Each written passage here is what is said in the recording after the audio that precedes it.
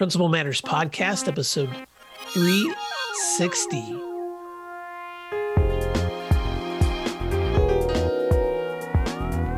Hi, friends. This is Will Parker, host of Principal Matters, the School Leaders Podcast, where each week we bring you inspiring, innovative, and imaginative ideas for your own school leadership. This week, we're going to talk about creating resilience in learning and leadership with my special guest, Cheryl Stepp.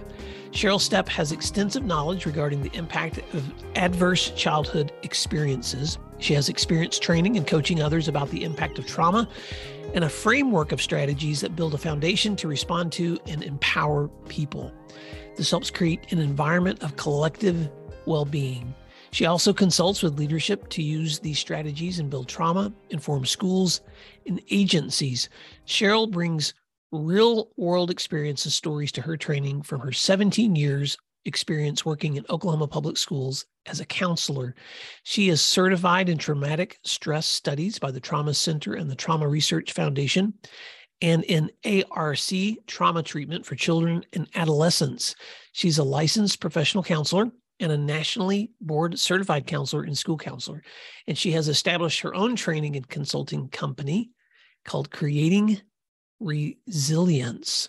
Cheryl Stepp, welcome to Principal Matters Podcast. I like to ask my guests to fill in the gaps on that intro and tell listeners something else they may be surprised to know about you. I have a very strange surprise a lot of people don't know about me, that my very, very first career as an adult was training horses and riders.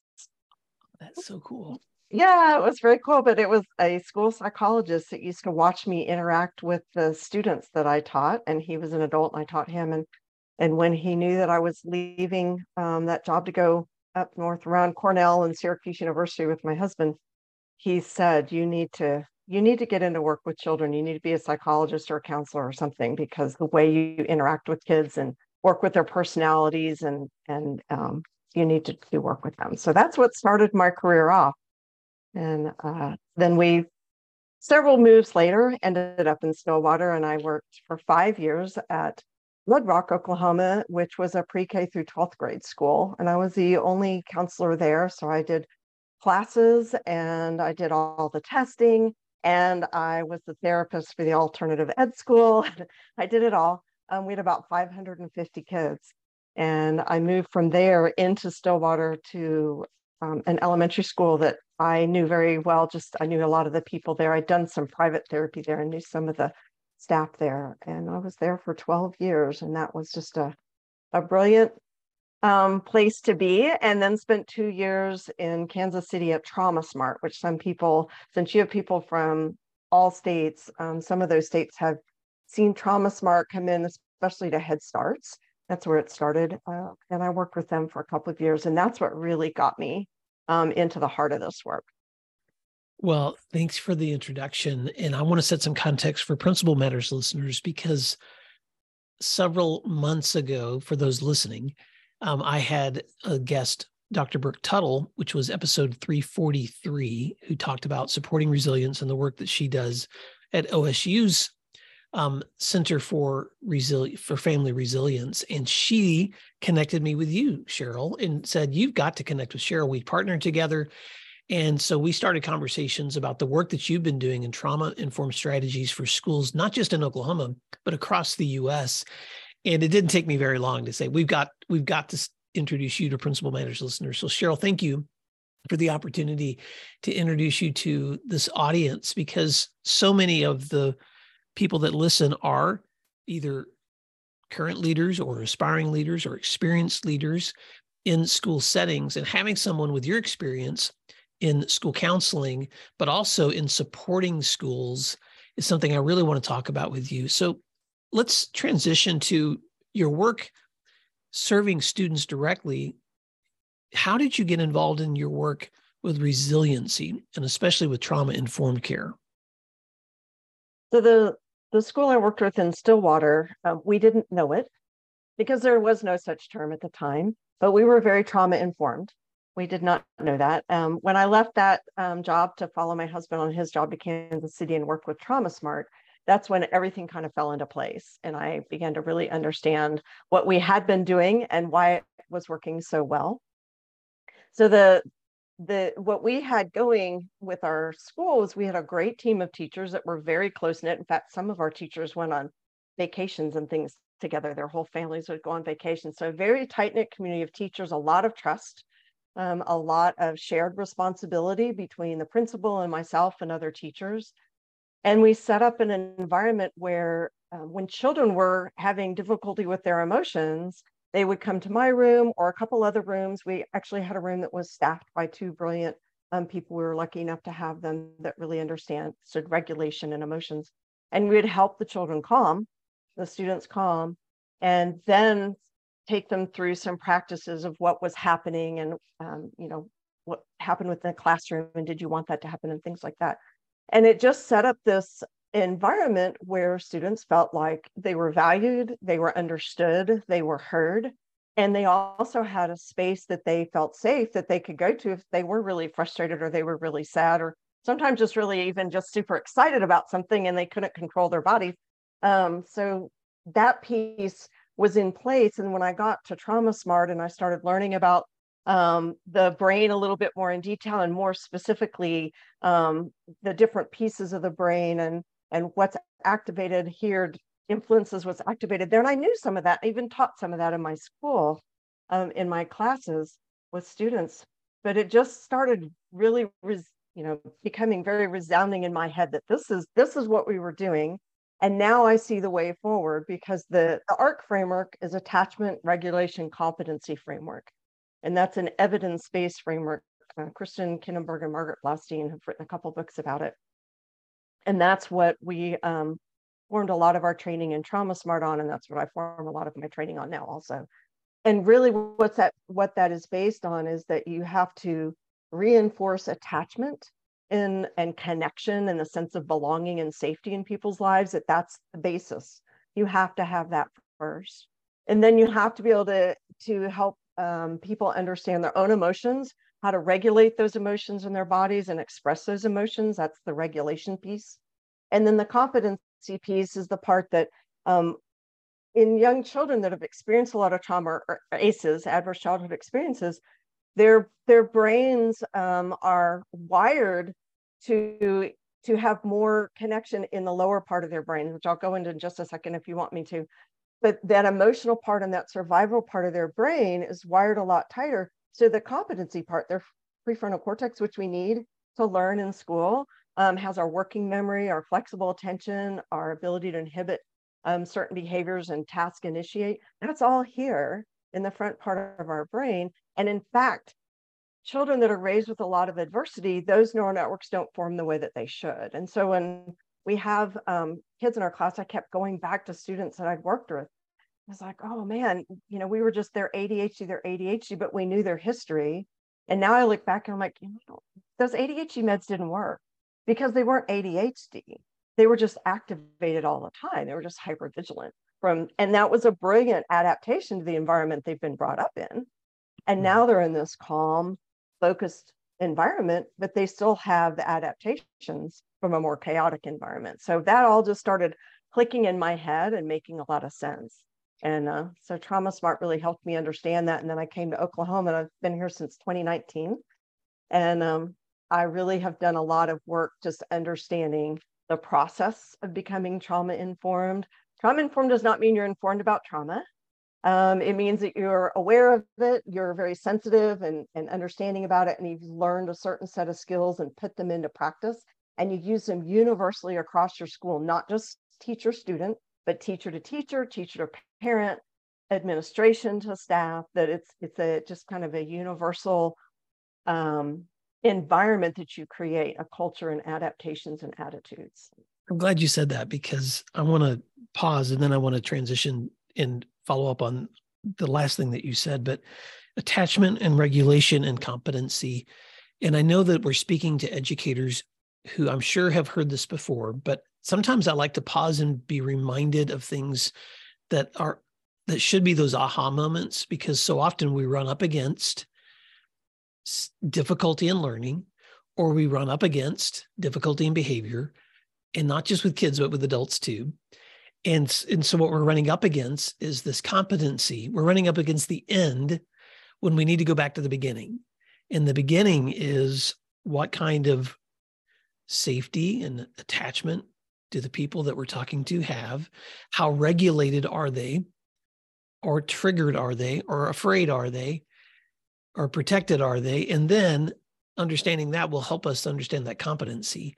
So with that context, and I know there's so much brain science in there, Cheryl, so feel free to fill in the gaps there. But I just could you in brief, as someone who teaches this all the time and needs to bring this back to the center of our understanding as leaders, can you explain why it's so helpful for education leaders to know about what is happening in our brains?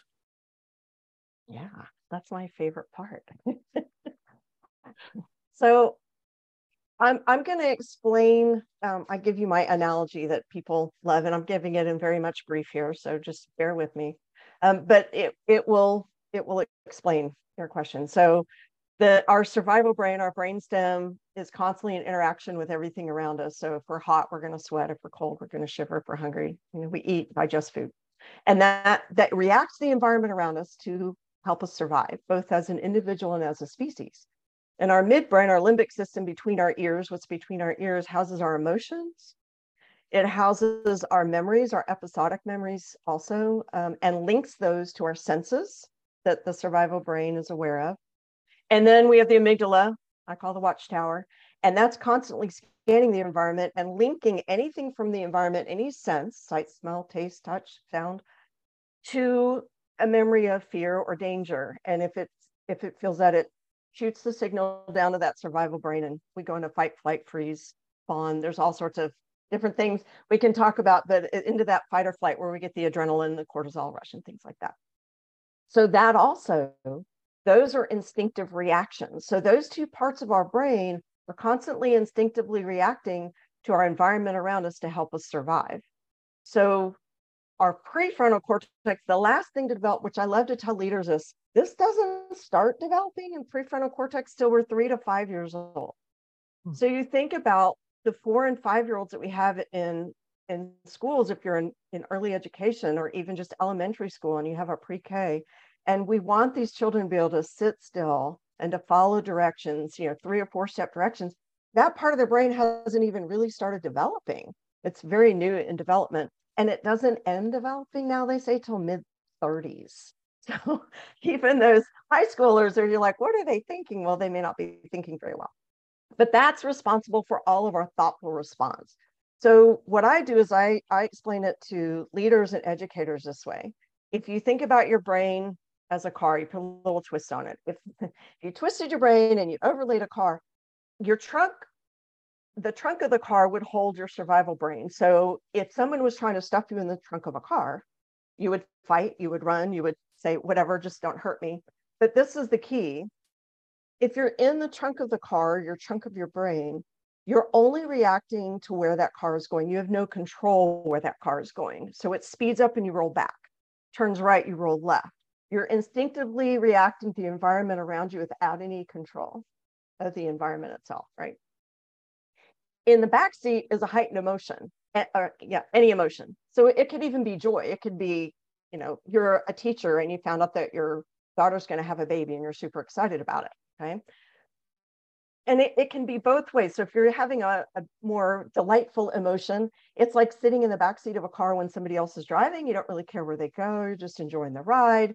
And you can influence where the car is going, but you're just hanging out. Or if you're having a more difficult emotion, anger, depression, or sadness or grief or something like that, you might want to control where that car is going. You might try to backseat drive, but you don't have ultimate control because you're still reactive.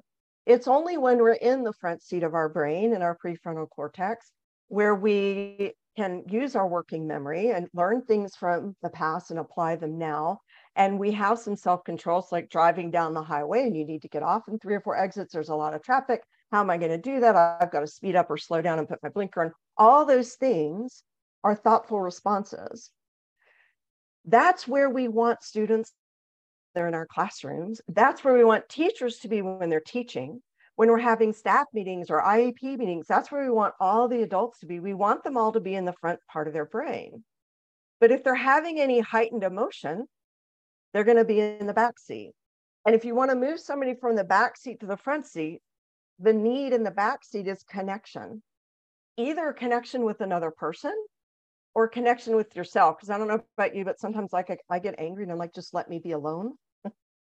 I just need to be alone for a little bit and do some connection with myself. And so that needs to be really understood. If there's a heightened emotion with a student or a staff member or a parent, how are we going to build that connection in? The same is true if we're seeing what we call trunk behaviors, the fight, flight, freeze.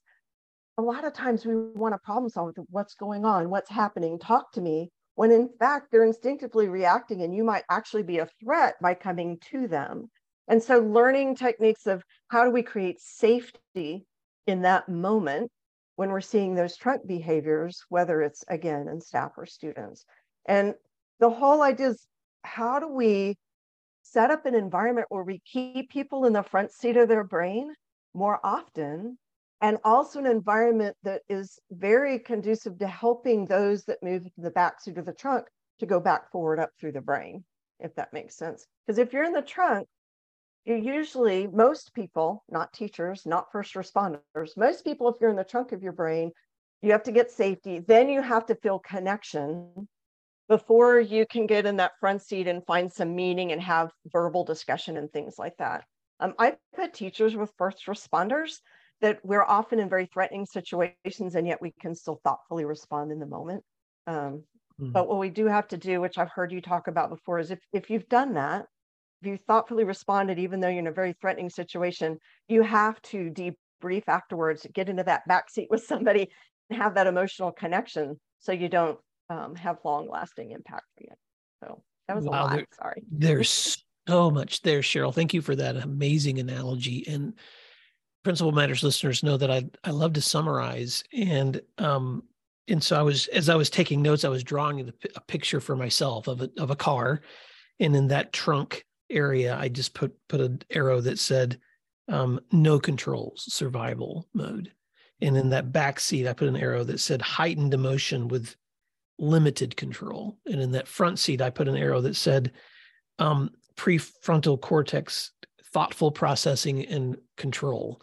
And so you're understanding what's happening in your brain, or the brain of your student, or the brain of someone that you're speaking with or working with, can be really helpful for where I would love for you to go next, which is, what are some of those techniques or strategies that can be used for creating safety and connection? Because I know those are the two, help me if I'm wrong, but those are the two things that I heard you say that need to be present before learning can happen.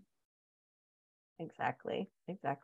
I'm going to throw in one other thing really quickly. Sure. And that is that the students who have been raised, or even young adult parents that you're working with, that have been raised with a lot of adversity, it actually changes the neural networks within their brain. Mm-hmm. So like I said, the neural networks of that front seat are not as well developed as they should be.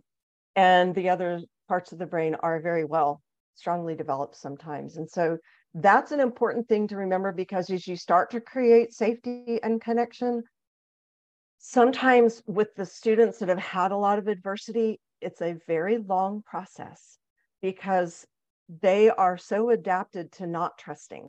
They are so adapted to being in a stressful or chaotic environment that when it is calm, they can't feel calm.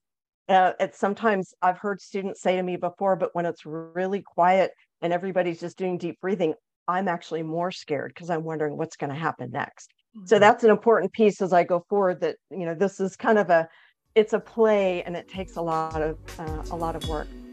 Support for Principal Matters comes from DigiCoach and its walk-through tool.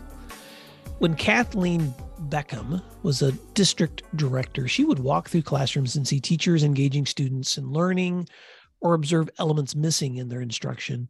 And her biggest challenge was finding the time to give those teachers meaningful and helpful feedback that they would value as coaching and not correction. In the past, Kathleen spent hours in follow-up email exchanges after informal walkthroughs, but that all changed when she discovered DigiCoach. She now has a tool that can help her send immediate feedback from her phone or her tablet. DigiCoach is a fully customizable tool created by school leaders for school leaders to not only collect walkthrough data, but also ensure every teacher receives ongoing support, feedback, and coaching. It features thousands of pre-written, research-based commendations and coaching tips that can be included along with your own observation comments in a follow-up email, ensuring all teachers receive effective and timely support. Are you ready to make the most of your walkthroughs with a tool that saves you time and enhances meaningful feedback to your teachers? Go to digicoach.com to learn more, and please tell them Principal Matters recommended you check them out. That's digicoach.com. Support for Principal Matters comes from Aptigee. More than 3,500 school districts have switched to Aptigee since 2016 for one reason. Aptigee powers the identity of your school. We all know that communication is important, but what are you communicating? If it's just information, you're missing an opportunity to build a school brand around your strengths and values. What I love about Aptigee is how they think and talk about communication as a critical component of building your brand that engages your entire school community. With the Thrill Share platform, Aptigee brings everything you need for school marketing and communications together into a single mobile app. Write a story once and send it across your school website and mobile app, Facebook, Twitter, Instagram, text messages, and voice calls. By making it easy to share stories about your strengths, you can control the conversation around your brand. Learn more about Aptigee at aptigee.com and tell them that Principal Matters sent you. But the strategies that I really work with that are reinforced with the ARC framework, really, it starts out, and if readers or listeners go to my website, they'll see my graphic. It's a tree. And the attachment is the roots of that tree, because you can't have a tree without the roots. And the strongest taproot, the longest root on that tree, is our own reflection and regulation, caregiver reflection and regulation. And school leaders are caregivers for their own families, for their staff, for their students. So, caregiver is very, very broad. It's anybody that gives care, so we all give care. So that first strategy is that we have to understand where we are in our brain, and we have to understand our past and how it influences the environment in which we're in now, and how we might react or respond to that environment. And then we have to have our own ability to regulate. And there's the long-term, what we hear, self-care, taking the long walks, doing the yoga, those sort of things. But what I really stress with a lot of my school leaders and teachers and staff is that in the moment, kind of, I call micro moments of self-care that you have to learn and experiment with to see what feels best with you. So for example, as we're talking, I have a little squishy toy because I'm a very tactile person. And so I also move when I speak. So when I'm on Zoom, my hands are going. Sometimes I'm doing this to get that energy out. I know that about myself, and I've found what works for me. So that's a lot of what this is about. So to give you another example of this, I'm going to ask you and your listeners to do something with me really quickly. So we're in the middle of this conversation, but I want you just to pause, and I want you just to relax your shoulders. All right, I'm going to do this, and I want Principal Matters listeners, we're going to follow instructions. So maybe they're driving, Cheryl, but we're going to encourage them to pause for a moment. And so I do this all the time when I'm driving. I'm never going to ask you to close your eyes. Okay, so relax shoulders. A super quick micro moment. Relax the shoulders, relax your eyes, and around your eyes, you don't have to close them, just relax. And relax your jaw, and let your tongue actually drop down in the bottom of your mouth. That's it. That's your little micro moment. Oh, I almost went to sleep. That felt so good. So you can do that. You can do that in the middle of a staff meeting if you're getting frustrated, right? Nobody would even see you do that. But it's just this quick, but all sorts of different techniques like that. Can I add one? Yes. So, because this is something that was really helpful for me, especially in moments of intensity, like if you're with students or teachers or parents, I would place my hands on the table in front of me and open my palms. And so I would force myself not to clench. And often if I did that in the most intense moments, it just it did something to my emotions. It kept me from rising up. And it also somehow it seemed to keep them from getting as escalated too. So that's one of my little things, Cheryl, that has worked for me. Both of these things that we just did are grounding. Grounding means that when we're emotional or when we're in the trunk or the back seat, a lot of times we're living in the past of something that has happened or worry about the future. We're not actually in the present moment. By putting your hands down, and I did that as you said it, when you do that, you acknowledge my hands are on this table and what it feels like. That's bringing you right into the present, not in the future, not in the past. And so is the dropping, and just those quick moments where you're grounding yourself from the present moment shifts us into the front seat a little bit more. So just millions of strategies like that, because and I put those throughout all my trainings and things so that people experiment with them and try and see what works for them, what doesn't. Sometimes it takes a deep breath. Sometimes somebody's a muscle clencher and they have to do it that way. But that's the first piece, is us. We have to create that. And as leaders in schools, it's important to embed this into everything you do with teachers and with parents. Like even in IEP meetings, having fidgets and explaining to parents, why these are here. And we understand that there's a lot of nervous energy in this room. And it becomes part of the whole culture that it's okay to take a pause in the middle of the heated conversation and everybody just take a breath and just breathe for a moment, so that we're shifting into the part of the brain where we can actually solve this. Other strategies that I'm not going to say her name right. Jen Schwanke. There you go. She spoke about too is just being able to validate emotions. At the end of her podcast, which was May 17th, she was talking about how when somebody says, I'm just really exhausted, saying, yeah, of course you are. And so often when we hear an emotion, especially as a leader, but even as a teacher with a student, and even as a counselor, I was a counselor with students and I would do this. I would skip this step. We don't stop and validate that emotion because we feel like if I validate it, then the floodgate's going to open, right? But when you stop and say, it makes sense that you feel that way, or if you are feeling that same way, I feel that same way right now too. When we pause and we actually validate the emotion, it tremendously increases the connection and the attachment. And it's so important to do that in the positive moments as well as the negative. So being able to just work that into your routine, into your brain, and it's kind of like, it's like riding a bike. It's hard to do at first, but you see a kid come in and they're jumping for joy and you're like, wow, you're jumping for joy. You look like you're so happy today. What's going on? Oh, it's my birthday. Of course you're happy it's your birthday. That stopping to say, of course it's happy your birthday, and not just, oh, well, happy birthday, builds a connection in the brain and the wiring in the brain, because it's that attachment and connection pieces in the brain that we want to build back up.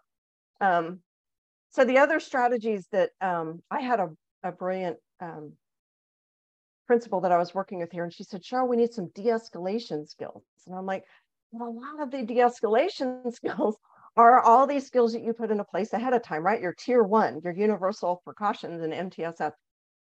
And she said, well, can we call those the pre-escalation? I'm like, that's perfect. They're pre-escalation skills, escalation skills. I just love that.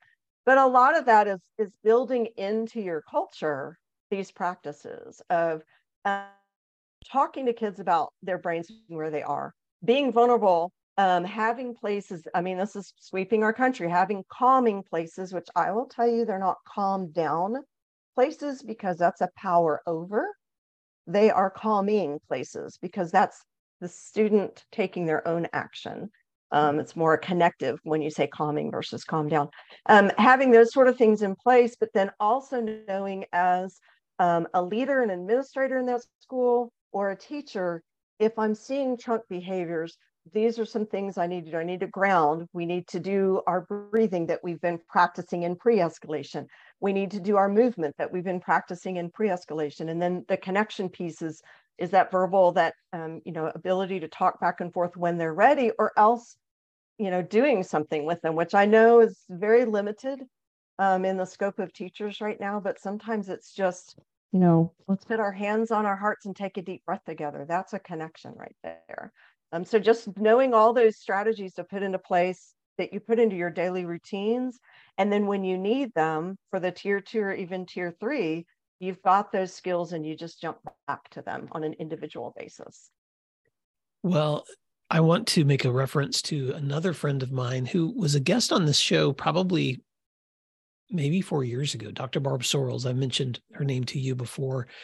And the reason I wanted to just bring her up in this conversation is she's another person I just really admire as a resource for resilience. And I'm looking back right now at my own show notes. She was episode 137, 2018. So that's a long time ago. So Principal Matters listeners, if you want to dive deep back into the archives, but something she said to me in that conversation, Cheryl, is something you and I've talked about offline.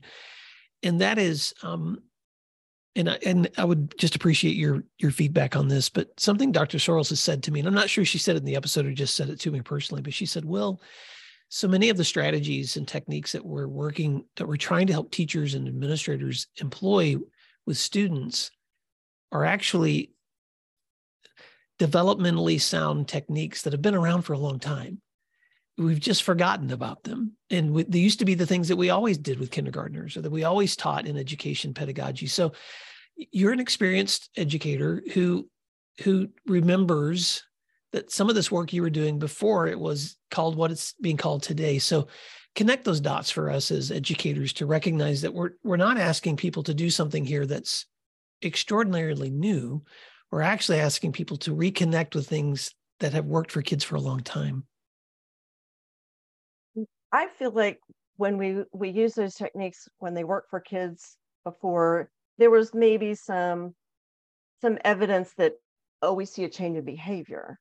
But now we have the brain science that says, look at where the brain connections have changed, like the MRIs that are like, wow, we have actually built up some more competency and we've shifted these brain connections that build connection and that helps, increase our happy hormones, that, all those sort of things. So the brain science is now supporting all of that. And so what I often tell my teachers, because I've had people listen to me teach and then say, I've had 20 years experience and been through 20 years of professional development. And this is the first time that anybody really explained to me why I should be doing this. Like we've been told what to do, but we didn't really have the why. And it's not just me saying why, it's brain science saying, you absolutely have to do this. University of Harvard Center on the Developing Child, Bruce Perry and all of his work, Dan Siegel and his work. I can go on and on. Stephen Porges and his work all show that we have to be able to build these relationships and connections and safety before, and it makes sense. Could you regulate? We can, if we really practice hard, you can regulate your body when you do feel like you're in danger. But if you've never learned to regulate your body when you feel in danger, you can't. And so you have to have safety to be able to learn how to regulate. And then it makes total sense. If you can't regulate and you're constantly feeling in threat, there's no way you can pause and set goals and follow through with goals and have task initiation because you're constantly worried about what's going to happen around you. So it makes logical sense, but now it makes sense with brain science. No, I love that. And thanks for bringing that full circle. I think one of the phenomenon that I'm running into in our work in education, especially in the year 2023, is, and I think part of it is because, especially in where we live in Oklahoma, but I know this is happening across the US because I talk to leaders across the spectrum, because it's getting harder and harder to find quality education, certified quality educators in our schools. We've done a lot of alternative certifications or emergency certifications, which can be helpful to make sure you're finding the right people. But because we have fewer educators who have had any kind of traditional education training, they actually may know the why, but not the what. So they may be more aware now than they were before of how adverse childhood experiences are affecting the kids that are in front of them, but they may not necessarily have the strategies, the techniques. So what I appreciate about your work, Cheryl, is you bring both. You bring both that science in so they can understand the why, but then you immediately follow up with the what. And as I'm thinking about that analogy you made about the tree trunks, the roots being attachment and the tap roots being that caregiver who can help that student reflect and regulate. And then those I'm just picturing this tree as it goes up, those validating emotions the grounding behaviors, the mini self-care that you can do, the long-term self-care. This is that trunk getting up. What else would you add as you think about that analogy of other things that could go on those branches for that Well, tree? the roots are the reflection, our own reflection regulation, the attunement, the verbal attunement, response, and routines. The trunk is regulation, the trunk of the tree. And that can only grow when there's a good root system. And that's regulation. And that's where we teach children emotional identification, emotional modulation or regulation, and emotional expression. And they have to have emotional identification and even just verbally know the words. And I find it amazing. Brene Brown did a study of adults and asked them to name as many emotions as they could that they felt in the previous 9 months. And the average out of 17,000 people, the average that they named were 4 emotions. Wow. And so we talk about teaching children emotional identification, but I think that's probably why she wrote the book, the last book she wrote, explaining all these different variables of emotions, because we don't identify our emotions very much as adults. And I know, and you probably talk to leaders like, well, I have to stuff my emotions. I can't show those emotions. And so just understanding our own emotions, but teaching that to children, teaching them how to calm, sharing tools that they can work with and strategies that they can work with, and then practicing those, then that students, even the ones that may have experienced a lot of adversity, feel like they can express their emotion. Because if I do say, I feel angry, not I am, but I feel angry, they have control to change that feeling. And so that's the last piece in that trunk. Then once you have that piece in place, your upper branches are competency. And some of that is the executive functions I talked about, the 3 executive functions of working memory and flexible attention and inhibitory control. But the other one is positive self-identity. And you can see how you get to the roots. You have to have the trunk before you can start making goals, making decisions, and helping other people, having that reciprocal behavior of feeling like you're giving as you might need to take every now and then, but you can give. Now think about this in the leader's point of view. That competency piece is huge with the staff and that positive self. That I was listening to something where it's hard to step away because you feel like things might fall apart if you step away. But in fact, if you actually empower others and say, I'm not going to be at this meeting, could you please do this for me? It's a win-win, because you've got that reciprocal relationship going there. It makes them feel good that you had trust in them. So that's the same sort of thing in the branches of this tree. And that's the whole tree is my collective well-being tree that you can find on my website. Because once we have that in place with the students or clients, with all the staff workers, with the families associated, everybody's supporting all of that with everybody. And I kind of think of it this way: even if one of your branches falls off, if you've got a strong root system and trunk, you can build a bigger, stronger branch. You can come back. And that's where the idea of resilience comes from, is that we are never back the same, right? But you can rebuild. Okay. So that was so amazing. And I just had to point out the obvious, but it was an aha moment for me when I'm suddenly realizing that your collective well-being tree just lays right over Maslow's hierarchy. I mean, so there's just such a beautiful parallel. I can see the triangle of Maslow and I can see the collective well-being tree of yours just like on top of each other visually. But let me make this conversation a little more applicable to the leaders who are listening to us right now, because you just said something I think that is so important, which is that if the roots of attachment and the trunk of regulation are present, then you can grow the limbs and the leaves of competency.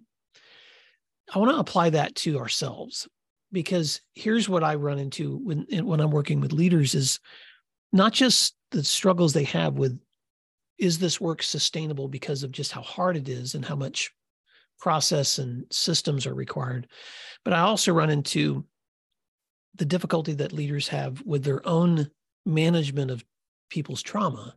And you and I've talked a little bit about this before, off recording, but I want to bring this conversation into how it may apply to how leaders should be thinking about their own emotions and learning as they're leading learning. Mm-hmm. And where they are in their car at different points, and how they know to regulate themselves, because Mhm. that's so key. If your staff feels unsafe, they can't create a safe environment. If you don't feel safe as a principal with your superintendent and board, then it's really hard for you to create that environment too. And so it comes around to being able to have the ability and reflect on yourself, be able to regulate enough that you can then express. You feel strong enough that you can express that to somebody else. And even if you don't get validated, you know that you have said, hey, this is what's going on. This is what I need. This is the need that I have. This is the need that my staff has. And hoping that if you can see now why the systems approach is so huge with this, because if the whole district understood this, then it makes more sense. If one school is trying to do it and they keep bucking up against something that's like, no, just pull yourself up by your bootstraps, this is all phooey pooey, you'd have a really hard time keeping it going. And so I do think I had a manager in a Head Start that said to me one time, I've done 20 hours of training at their Head Start, 250 teachers. And at the end of the year, she said, the most important thing came at the very beginning. And she said, what I have changed is I spend 5 to 15 minutes, depending on how much time I have. And this is one of these people that gets up at 4 in the morning and doesn't go to bed till midnight. One of those go, go, go people. She said, I made myself stop and put on a timer for at least 5 minutes and made myself reflect through the day. The conversations that I had, where was I? And if I wasn't in the front part of my brain, what do I need to go back to repair if I harmed connection there? She said that 5 minutes, I'd get in my car and be able to reflect a little bit more or just feel at peace. She said that simple practice of 5 to 10 minutes a day has changed my life. And so it's small things like that you find out ways that you can reflect, and then using your micro moments or your longer moments, being able to take a walk with somebody, that you can really stay a little bit more energized for this work, because it takes an awful lot of energy. Oh my gosh, Cheryl, what an amazing takeaway. And Principal Matters listeners, I just want to encourage you as you're listening to this conversation, that resilience, creating places where students feel safe, giving your school the kind of place where learning can actually happen, it always begins with us first. And so what a wonderful practical way to just pause and reflect and ask yourself that question, because I know every leader that's listening knows that there are many times throughout the day where there's something happening where you just can't give the kind of attention you should have to someone. And I always say, when someone approaches you, try to put the phone down, try to stop and give them at least 60 seconds of undivided attention. But if your brain is triggered in those areas where there's flight or fight or something's happening that you're trying to manage, you may not be even aware that you've just cut someone off, or that you have not connected in a relationship. So what a great tip. I'm writing that down. The 5 minutes, ask, when did I leave my frontal cortex, and I may need to go back and repair or mend relationships. What a helpful practice. Cheryl, as we wrap up, I want listeners to know how they can find more of your resources, how they may connect with you, how they could invite you in to their school. So please tell listeners how they can stay connected with you. And then what's a parting word of advice you'd like to leave with listeners? They can go, my website is creatingresilience.org. Just one word, one long word, creatingresilience.org. Has my email on it. You can email me. It has my phone number. You can call or text me. That's great. And I think my parting word of advice, it is all about connection. And as leaders, sometimes we have to take the power of the stance of power sometimes. But just know, I love this, Stephen Porges said this, every time you take the stance of power in interaction, you've harmed the connection. Mm-hmm. And so then you have to come back and repair that connection somehow. And I think that's just I look at that all across every interpersonal relationship. And then you even can, he took it big and broad with the systems, like our whole Congress and Senate was divided, created for connection, and now it's all about power, and it's harmed all the connection.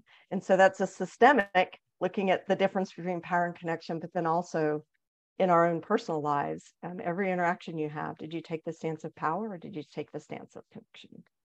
Wow. There's a whole nother episode right there. And whenever you take the stance of power, recognize how it may be harming your connections. So just be aware, because sometimes you have to exercise authority in situations, but make sure that you're exercising it from the position of what is the best care I can provide for others by exercising this authority, not as a power play.